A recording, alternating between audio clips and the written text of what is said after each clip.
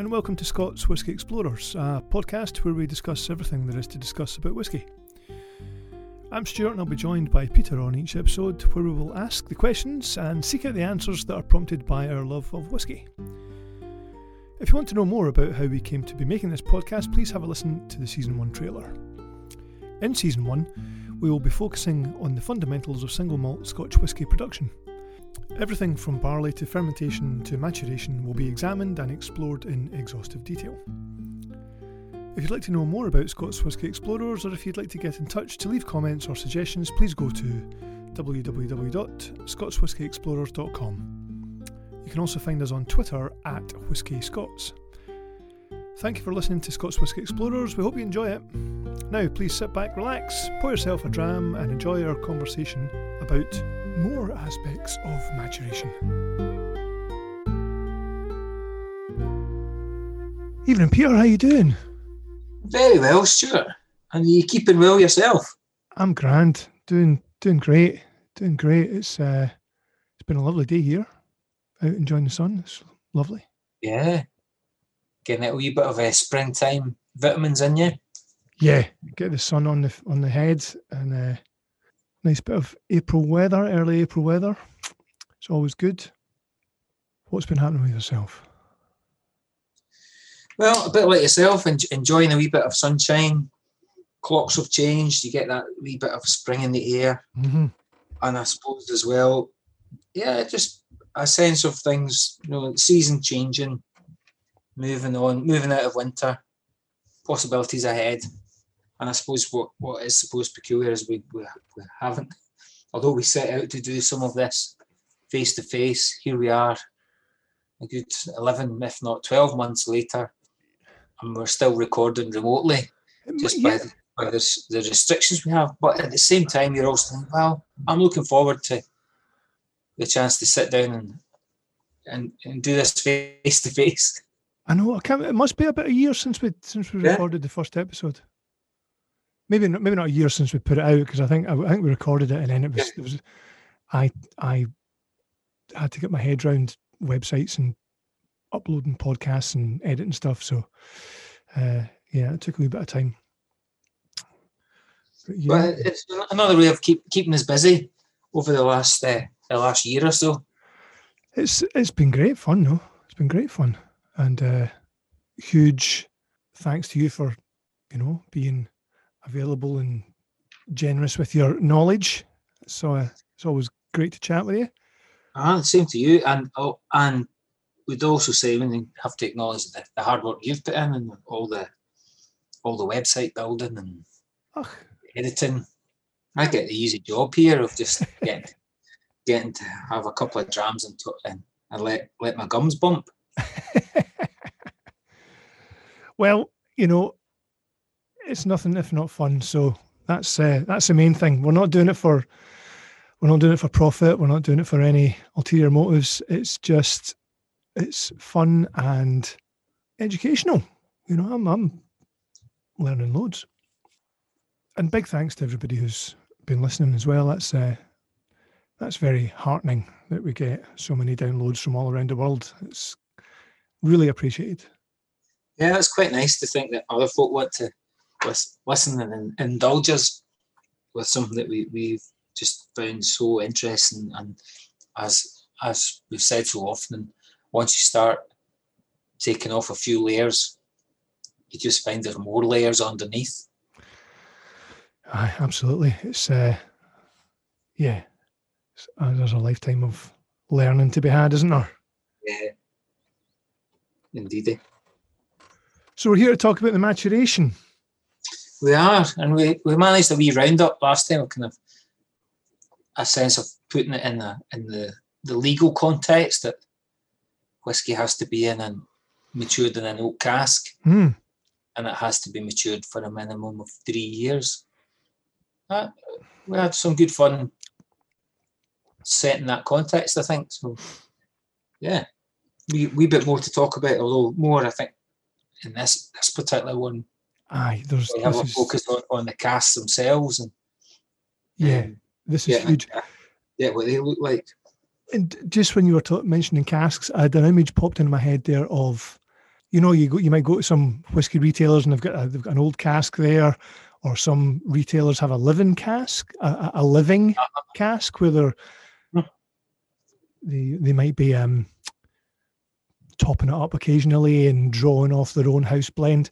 So I was thinking of that, an image of the Good Spirits shop in Glasgow popped into my head, and then I thought I need to tell you this story. So, you know, the Springbank Local Barley was released. When was it? A week ago today, last Friday. Yeah. And hilariously, I thought I'll chance my arm and see if I can beat the bots, and you know, fastest finger first to get in there and get on the website and see if I could get myself a bottle. And of course, everybody knows what the outcome of that particular battle is going to be. It's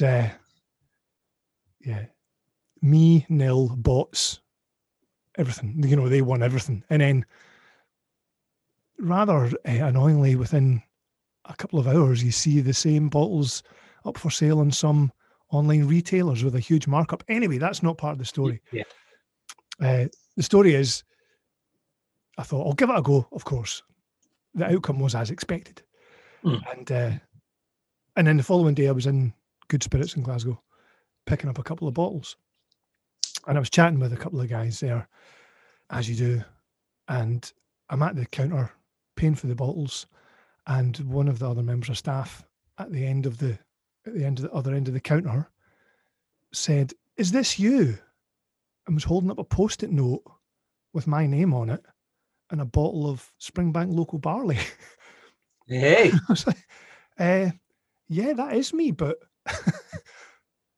how? What? I'm slightly confused. I don't understand what's going on, because as far as I could, recall, I hadn't spoken with anybody about the possibility of getting a bottle through the shop. So I was very confused.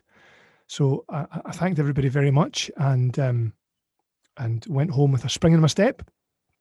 Had a text conversation with one of the other members of staff who enlightened me as to what actually happened. And with no fanfare, no announcement, no web-based shenanigans or any fanfare, the shop had decided, okay, who are the usual suspects who would be interested in buying something like this? And without notifying anybody, they put all those names in a hat, and my name came out. Superb. So the invisible lottery. And you won. And I won. I know. I had nothing to do with it. So this is the one of the greatest things I've ever heard in the history of retail. Never mind whiskey retail.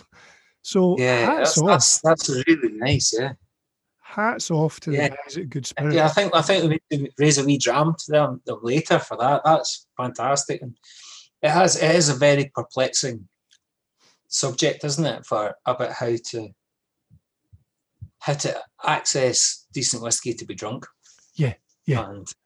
And there are other forces out there, aren't there, of people who need the absolutely latest edition. And we've shared our thoughts on that before about maybe missing the point. But that's a lovely story about about whiskey going to somebody who loves whiskey really, and well, just an ordinary retailer looking after their customers too. Yeah, well, it just highlighted to me the kind of somewhat reciprocal nature of, yes. If you're a decent retailer, you want to look after your customers, and if you're a decent customer, you build up a relationship with your local retailer. So it kind of bemuses me and confuses me somewhat when I see people advertising that, you can get this bottle on your huge mammoth internet South American named retailer for a highly discounted price, and all that's going to happen is you're going to kill all the high street retailers. So yeah, a feel good story is how we might caption that. Yeah, that's excellent. Here's to the wee guys. Yeah, local. absolutely. That's a great story. That's quite heartwarming. That's cheered me up. If I wasn't already cheered up, I having lapped up the sunshine today. Going from there to maturation, have you got some starting points you want to launch from? Aye, I suppose we got as far as thinking about the spirit should be the starting point. Is matured in and becomes whiskey after 3 years, and it's a vessel made of oak. Mm-hmm. It's a generic term, a cask, isn't it? And the more you kind of delve into what it looks like, how it's made, you get a real sense of just the wonder of these really complex chemical processes going on in the cask. And I think we'll probably touch on that maybe at some point today, maybe if we're lucky. But at the same time, I think it's so complex that it deserves a whole podcast on its own in terms of trying to understand just the multifarious things that are going on. But when it actually comes down to the wood itself, is quite remarkable. There are such remarkable qualities about it. And I suppose when you think about it's made of oak, most of that oak comes from either Europe or North America. North America goes by this genus named Quercus. So Quercus alba is North America, Quercus robur is European oak. There are a couple others that I think we'll come to that do find their way into whiskey casks. But the majority of casks that we see whiskey matured in are going to either be American or European oak. There is some Japanese oak and some specifically French oak, usually from the Limousin, and we have come across Scottish oak. I think Glengoyne being the most memorable that I can think of in the mid 2000s. I think kind of 2005ish. Did a Scottish oak finish for some of their Glengoyne. I think there's 2 or 3 editions of that. So just when you're talking about the different oak types, I was surprised to find, I mean, I thought, yeah, Quercus alba, Quercus robur, in your Limousin, and the Japanese stuff, like you say, that I was kind of aware of them. But then in the results of having a wee dig around, there's actually more Quercus species than I thought. There's Quercus bicolor. These are all American oak. Quercus bicolor, Quercus. I'm going to butcher this pronunciation. Quercus muhlenbergi, Quercus stellate, Quercus macrocarpa, Quercus lyrata, and Quercus durandi. And that was I was utterly amazed. It was so many that I presume that these do still get used. Well, I wouldn't dare to guess, Stuart, but I think what I picked up is there were thousands, hundreds, if not thousands, of varieties of oak, but only a few that would suit whiskey maturation. Yeah, I mean, look, I've got the porosity and the good structure to hold the liquid inside, and we might pick up on some of that later when comparing some of the less well known oaks. Are we going to talk about medullary rays? Yes. Yeah. Cool. Okay. I'm hoping so. Brilliant. So it sounds like you did a bit about trying to find out some names about these and thinking about North American oak. Was there anything stood out to you about how that compares to maybe European oak or these other ones? Yeah, there was a lot of things that I thought, wow, I'd never thought of that, or looked a little bit into the general state of what kind of wood is used for coopering, for making casks. So, like you say, there's different types of oak, etc. The American stuff, the American oak is mostly coopered in Kentucky and Missouri. I think that's where most of the bourbon and whiskey production would be. But that's not to say that the timber's sourced from those locations. I think it's sourced from all over the states.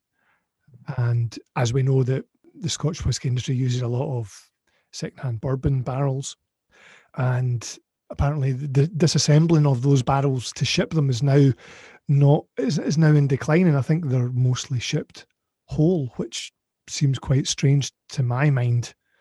From what I read, it says it's disassembling barrels is now in decline, but I don't know how much decline. I don't know how much they are still broken apart. You know, whether they're shipped whole, because if they're shipped whole, what you're effectively doing is transporting air, which can't be economic. I wouldn't have thought, but yeah, and certainly contrasts with the picture I have in my head of piles and piles of staves, and then also, without jumping too far ahead, those North American barrels would hold around about 200 litres of spirit. Yeah, but it's certainly a common practice for them to arrive in Scotland, and then 5 of those barrels would become 4 hogsheads. Yeah. So they would be made up to about 250 litres. And that is again where the skill of the cooper would come in to repurpose staves from a different cask and to making them larger to accommodate the Scotch whisky industry's needs. Mm-hmm. And if I remember rightly, probably making new heads for them, new ends for the cask themselves. But having said that, just as, with no scientific research at all, when I've had a sense of looking at expressions of bottlings that have been put out, where the bottler puts in how many bottles of spirit they've got from the cask, and it's tended to be a little bit lower, or the people will name it's a bourbon barrel, it's not a hogshead. Yeah. So there's a slightly smaller outturn. So maybe there's some other kind of suggestions there that, like you're saying, that it's not all staves that are arriving, it's actually barrels that are arriving now. Yeah. Or that it's more common for barrels to arrive already made up. And just there's the whole kind of American oak versus European oak, and I think there's, especially, well, particularly in my mind, there was a lot of confusion about sherry casks. What is a sherry cask? I know historically, before they changed the legislation in Spain, they would be exporting sherry in cask, in wood, and those, let's say you're exporting all your sherry to the UK, well, those casks would then just naturally find their way into the whiskey industry, into the kind of chain.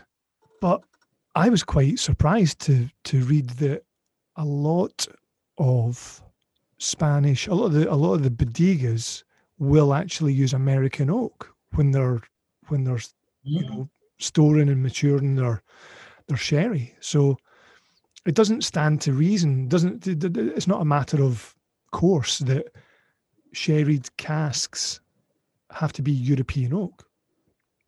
So there's a whole kind of cross fertilization going on there. And what was really quite startling was I was reading about some bottles from the early 1900s, some whiskey bottles that were in good condition, and they were, complete and sealed, and the contents were analysed.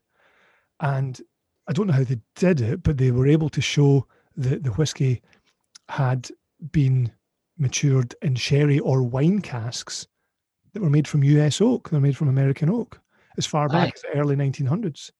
So this has always been the case. And so, speaking for myself, maybe likely to jump to conclusions if somebody says this has been sherry matured, and you automatically think, well, it must be European oak because sherry's made in Europe. But that's patently not the case. And that's a really interesting film, or idea, because I picked up just in the by of reading that the char in a cask continues to exert influence even in the bottle. Now, I just remember reading that going, oh, how does that happen? Because I certainly have seen wee bits of char in a bottle. Mm-hmm. In fact, there's some folk we know quite well call them luckies, because you get a wee bit of something to chew on. yeah, and a wee bit of wood still apparently doing some work in the bottle for you, even after you've got it.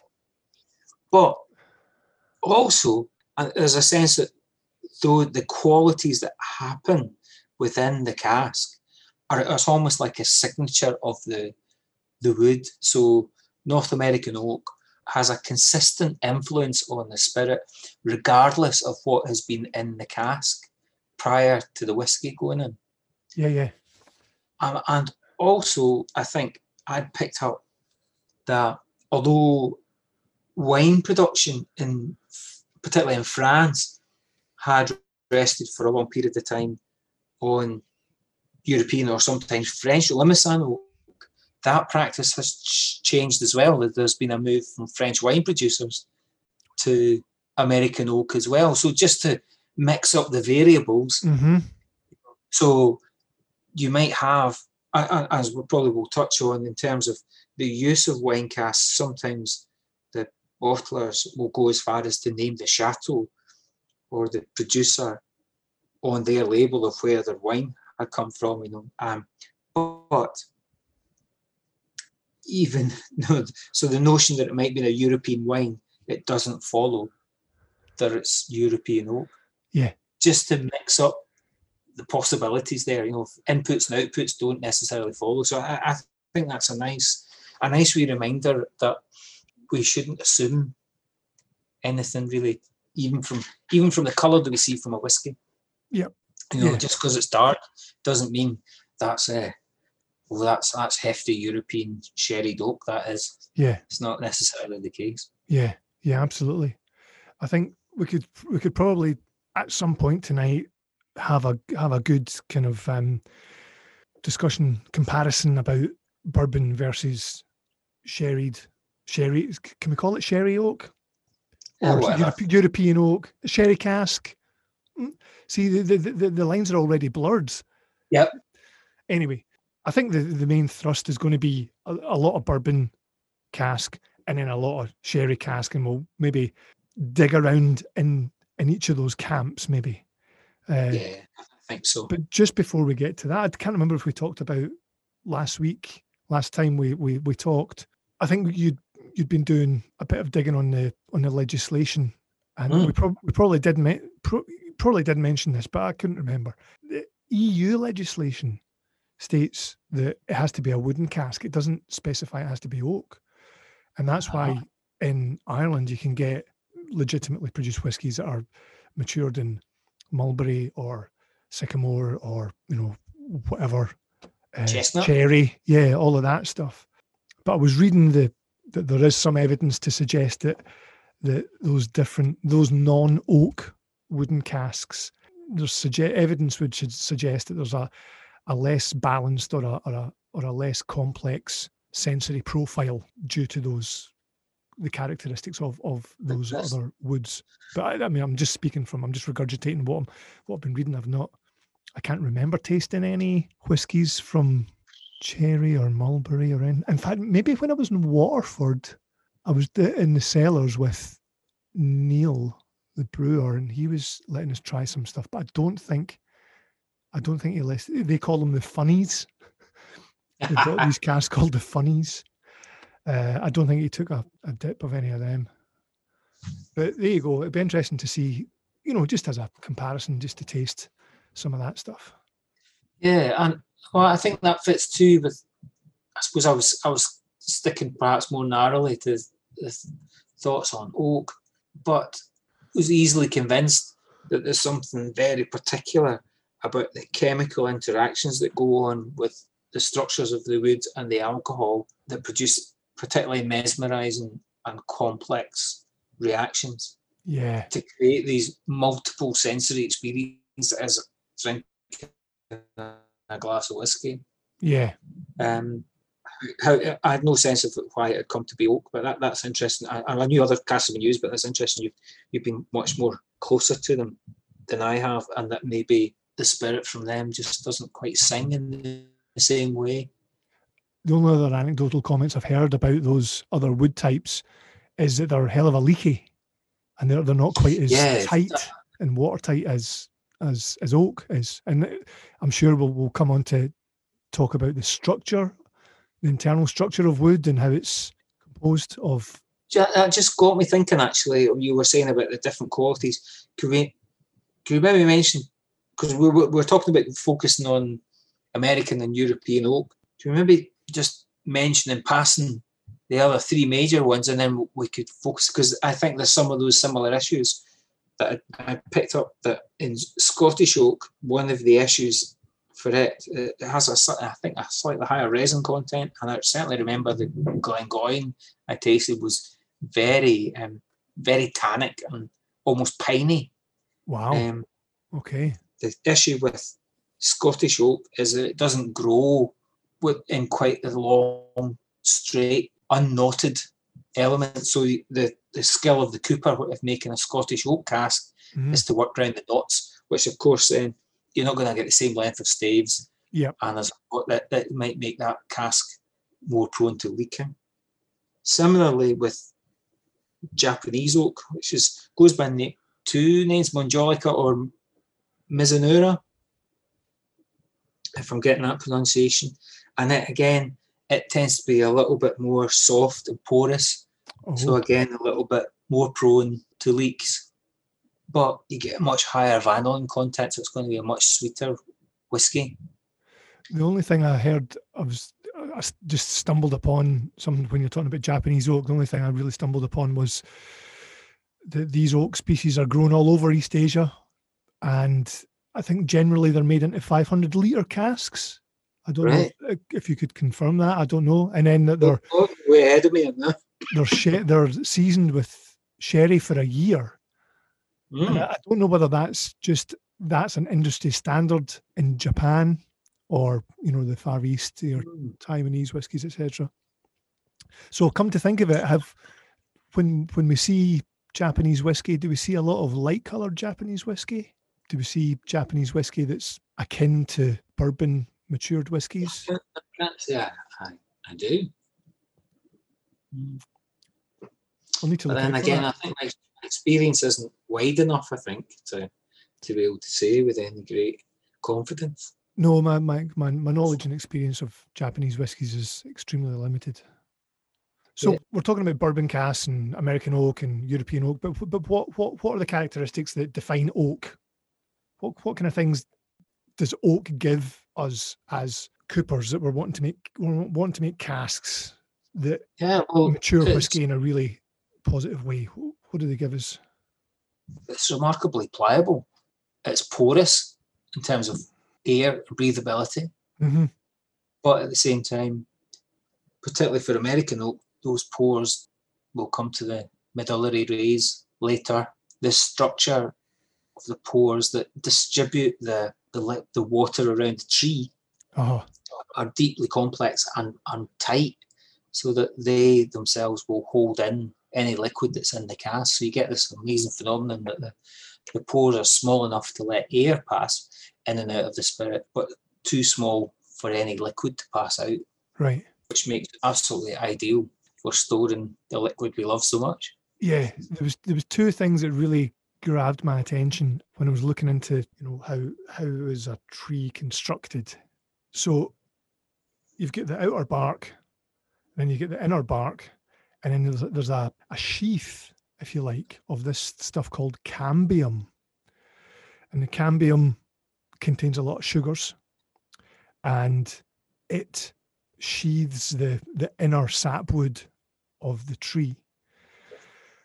And the cambium contains two cell types.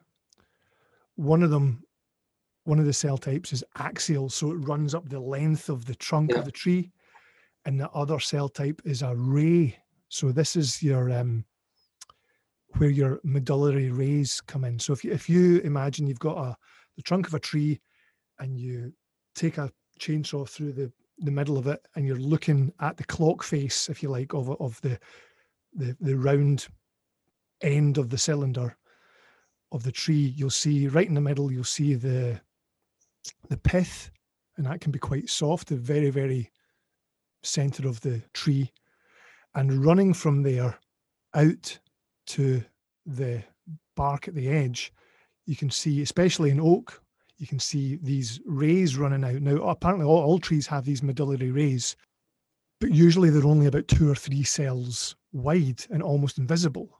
But with oak, and I think only with certain species of oak, they can be up to 20 cells wide, so they can be visible.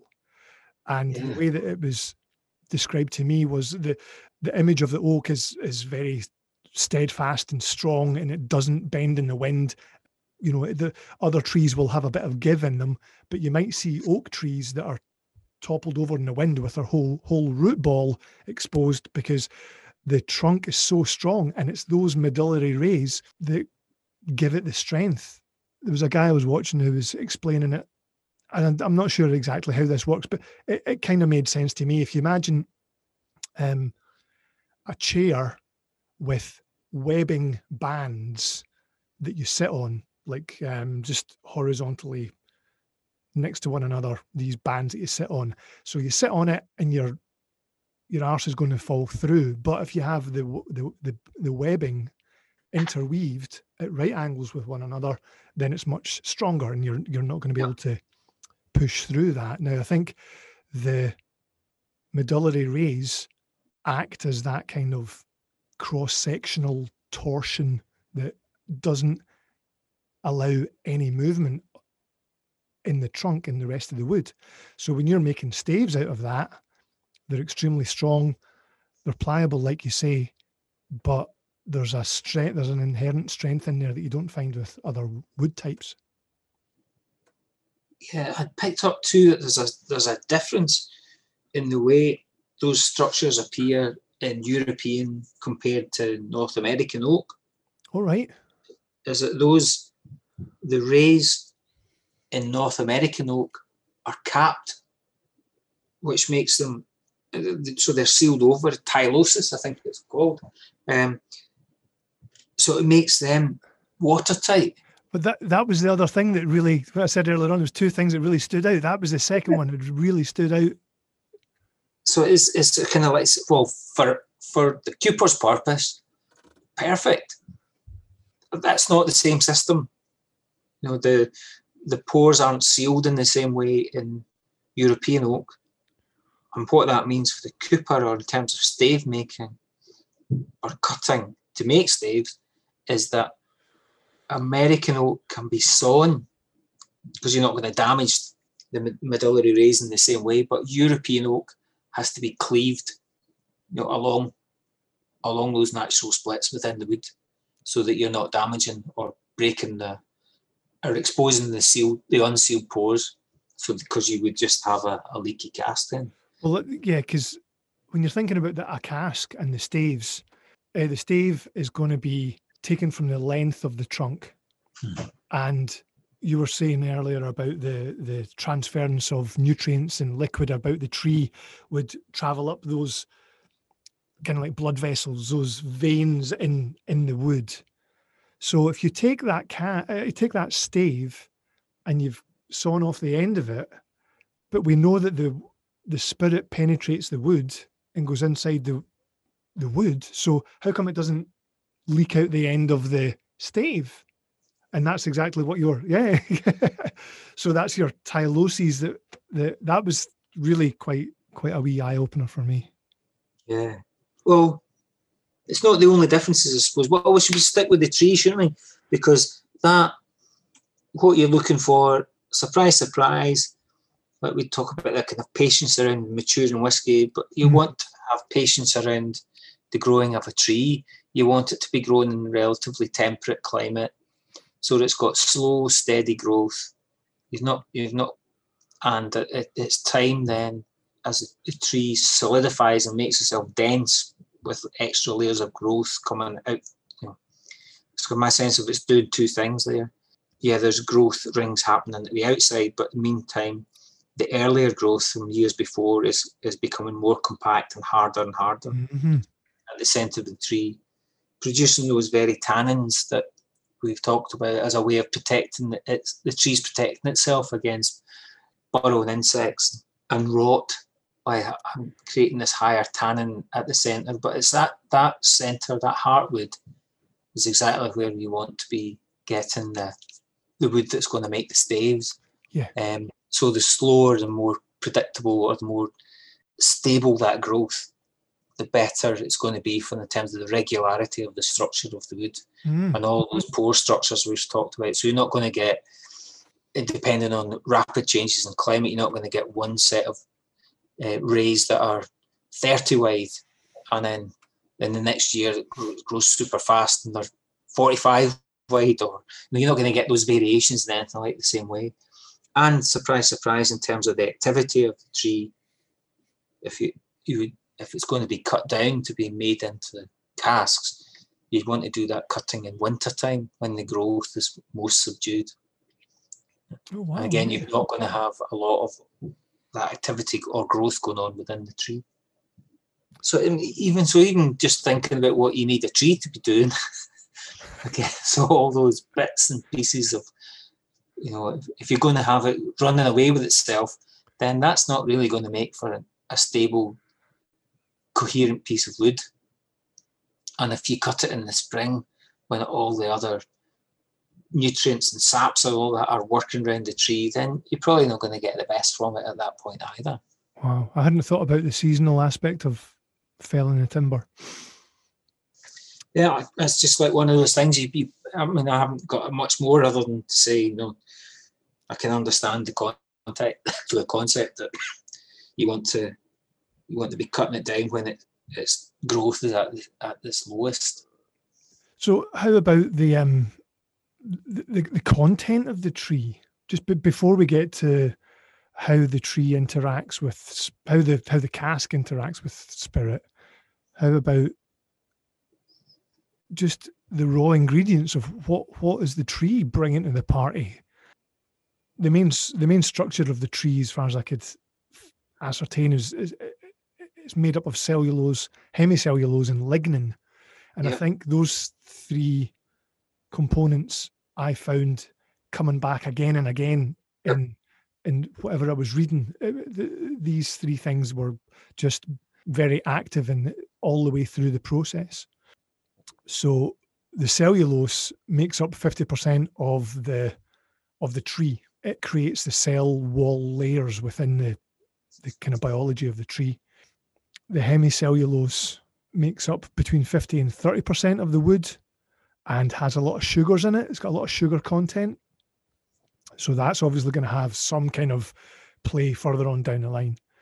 And lignin, I don't know quite what lignin is, other than it's found in cell and intercellular areas within the tree, and it seemed I read that it's a binding agent, so it's kind of holding the tree together in some respect, and that could make up 15 to 30% of the wood as well within the tree.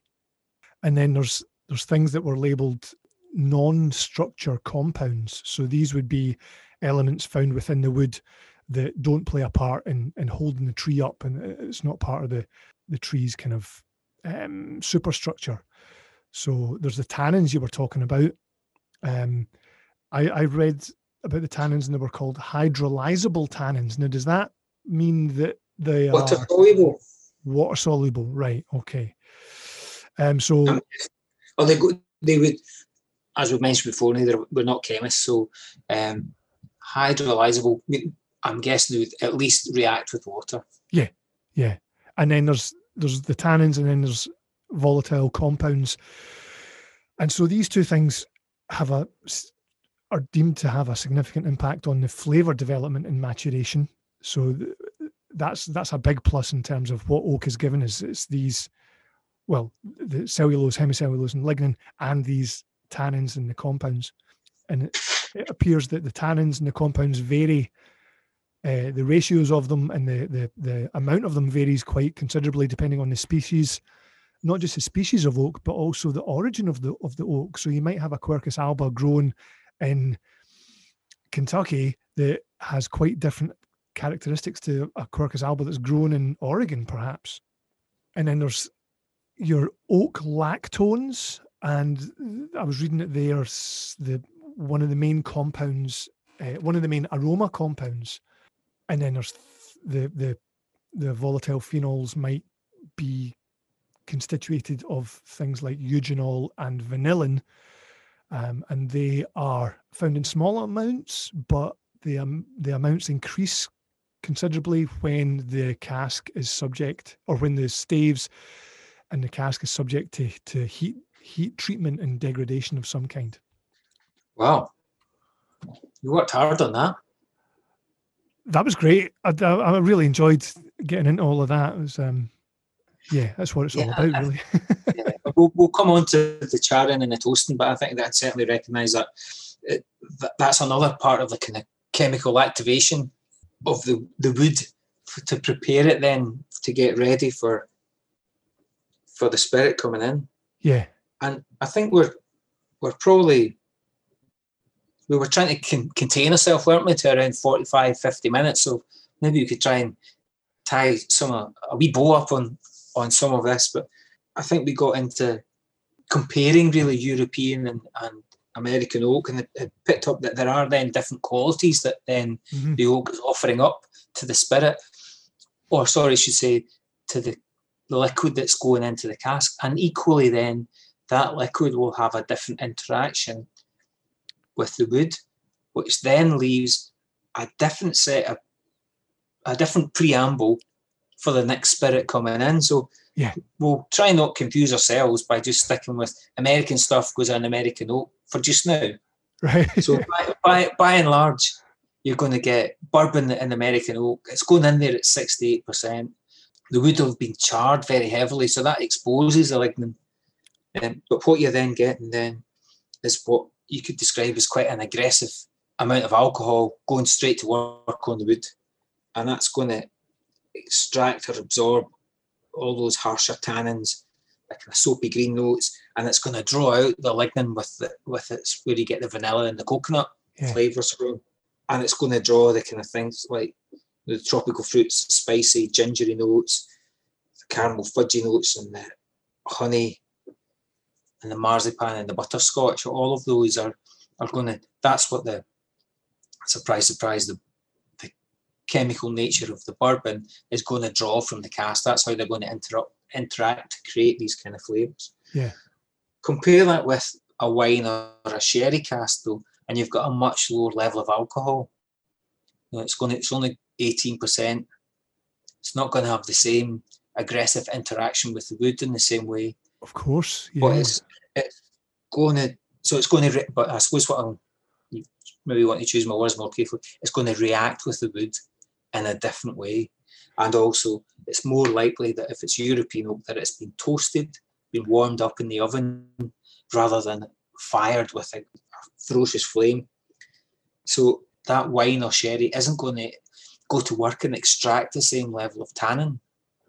It's going to get colour from the wood, but it's not going to not going to have the same level of chemical interaction with the wood. Yeah. Surprise, surprise, and we often talk about if whiskey's been left in sherry wood for a long period of time, it becomes over woody, it becomes much, much more tannic and dry, like you've left your tea bag in your tea for too long. Well, I was just reading a wee bit about the differences between what American oak gives the whiskey and what sherry cask does, and apparently there's a higher level of extractives available in sherry casks and ex-sherry casks. So these extractives would be compounds, aroma compounds and flavour compounds that the spirit can extract from the cask. And I think what you said about the lower ABV contents of the sherry or the pour, or not being so aggressively interacting with the wood, but then when the whiskey goes in, there's a higher level of those extractives still left in the wood. They haven't been used up by the sherry, so the whiskey, it's available for the whiskey to use or to extract and react with and incorporate. And one thing that was hinted at, but wasn't kind of stated overtly in what I was reading, was bold, robust distillates and new makes are thought to be kind of better suited for sherry cask maturation because they can withstand that onslaught of extractives that the sherry cask is blasting the spirit with, and kind of delicate lighter distillates would end up being swamped and just overwhelmed by the cask. But also, if you've got the the whole debate about casks that have been finished in a sherry finished casks or sherry finished whiskies, and some people have a bit of a question mark about was that a good whiskey to begin with, or was it a bit of a dullard and you're just tarting it up with a bit of sherry? That seems to be borne out by the chemistry of it. If you've got a dull whiskey, you're not going to finish it in a bourbon cask because you're not going to be able to tart it up to the same extent because it doesn't. Yeah, I think that's a fair point, and also we often talk about there's like you were suggesting, whiskey's been overwhelmed. There's too much sherry in this whiskey, and that if it's not been a robust spirit to start with, then it's maybe more easily overwhelmed. And I think there's a slight correction to be had to. I think when we talk about it's got too much sherry in it, for lack of a better descriptor and a convenient shorthand. But I think as a wee reminder that actually the sherry left a whole lot behind in the cask. So you're going to need something a bit more bigger, bolder, and a bit more muscular to deal with all of those extractives that are there, that just so happen to look and taste like sherry. But the caveat, I suppose, the wee word of warning is that sherry tastes and looks like that because it's been hanging about with that European oak. Right. It's those extractives that are in the sherry that make sherry look and taste like it does. Yeah. And surprise, then if you put whiskey in there, it's the power of that wood that's creating a very what we consider a similar taste profile. Mm-hmm. And if you haven't got a lot of whiskey character in there to start with, then a milder spirit is going to get overwhelmed by those amazing extractives that just so happen to fit the profile of what sherry looks like because it was in there as well. If that's not too bumbling. It all helps to understand what the hell we're drinking. And it adds to the appreciation. You're like, why does this sherried whiskey taste different to the other sherried whiskey, and why does that one taste great and this one feels a bit something? Yeah, I think there's more life in that discussion, I think, to be had, and I'm hoping we'll get there.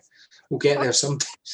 Well, in an effort to to be kind to any listeners and not drag on too long, shall we just I wouldn't mind just maybe prologuing what's still to come, because I wouldn't mind having a wee natter about cask construction. I know we touched on it a wee bit, but I think I've got a little bit more of info, and we've not talked about cask sizes really. I know you've got a ton of information about that. I've still got a few things to dig into about construction of bourbon casks, construction of sherry casks, even the preamble to that about how the wood is prepared. Yeah, exactly. In the years leading up to it becoming a cask. Yes, how the cask is treated, cask regeneration, the chemistry. Right? How about this for a statement, a cliffhanger? There's 45 odor active compounds in a bourbon barrel that have been identified by gas chromatography, whereas there was only 7 identified from the wood. Oh. Compare that with the received wisdom of, 60% of the flavour comes from the cask, 80% of the flavour comes from the wood. 45 active odour compounds in a bourbon barrel have been identified by gas chromatography, whereas only 7 were found to be from the oak extracted during maturation by the spirit. So the spirit's in there, it's extracting all these flavour compounds. Out of all of them, only 7 come from the wood. And there's a couple of other wee nuggets of information that I thought, you never hear this. Nobody ever says that. We could maybe draw this one to a close and we can get stuck into some more maturation and okay content in the next episode. That sounds great. We'll seal off this cask, fire in the bung cloth, Yes. and we'll open it up in the next episode. Did you used to work in radio? Only radio too. So who are we drinking to? The Coopers? well, Coopers and Foresters? the Foresters. Yeah, the Lumberjacks. Lumberjacks. The Lumberjacks, they're all right. Yeah, to Lumberjacks and Coopers. Here's to you. Cheers.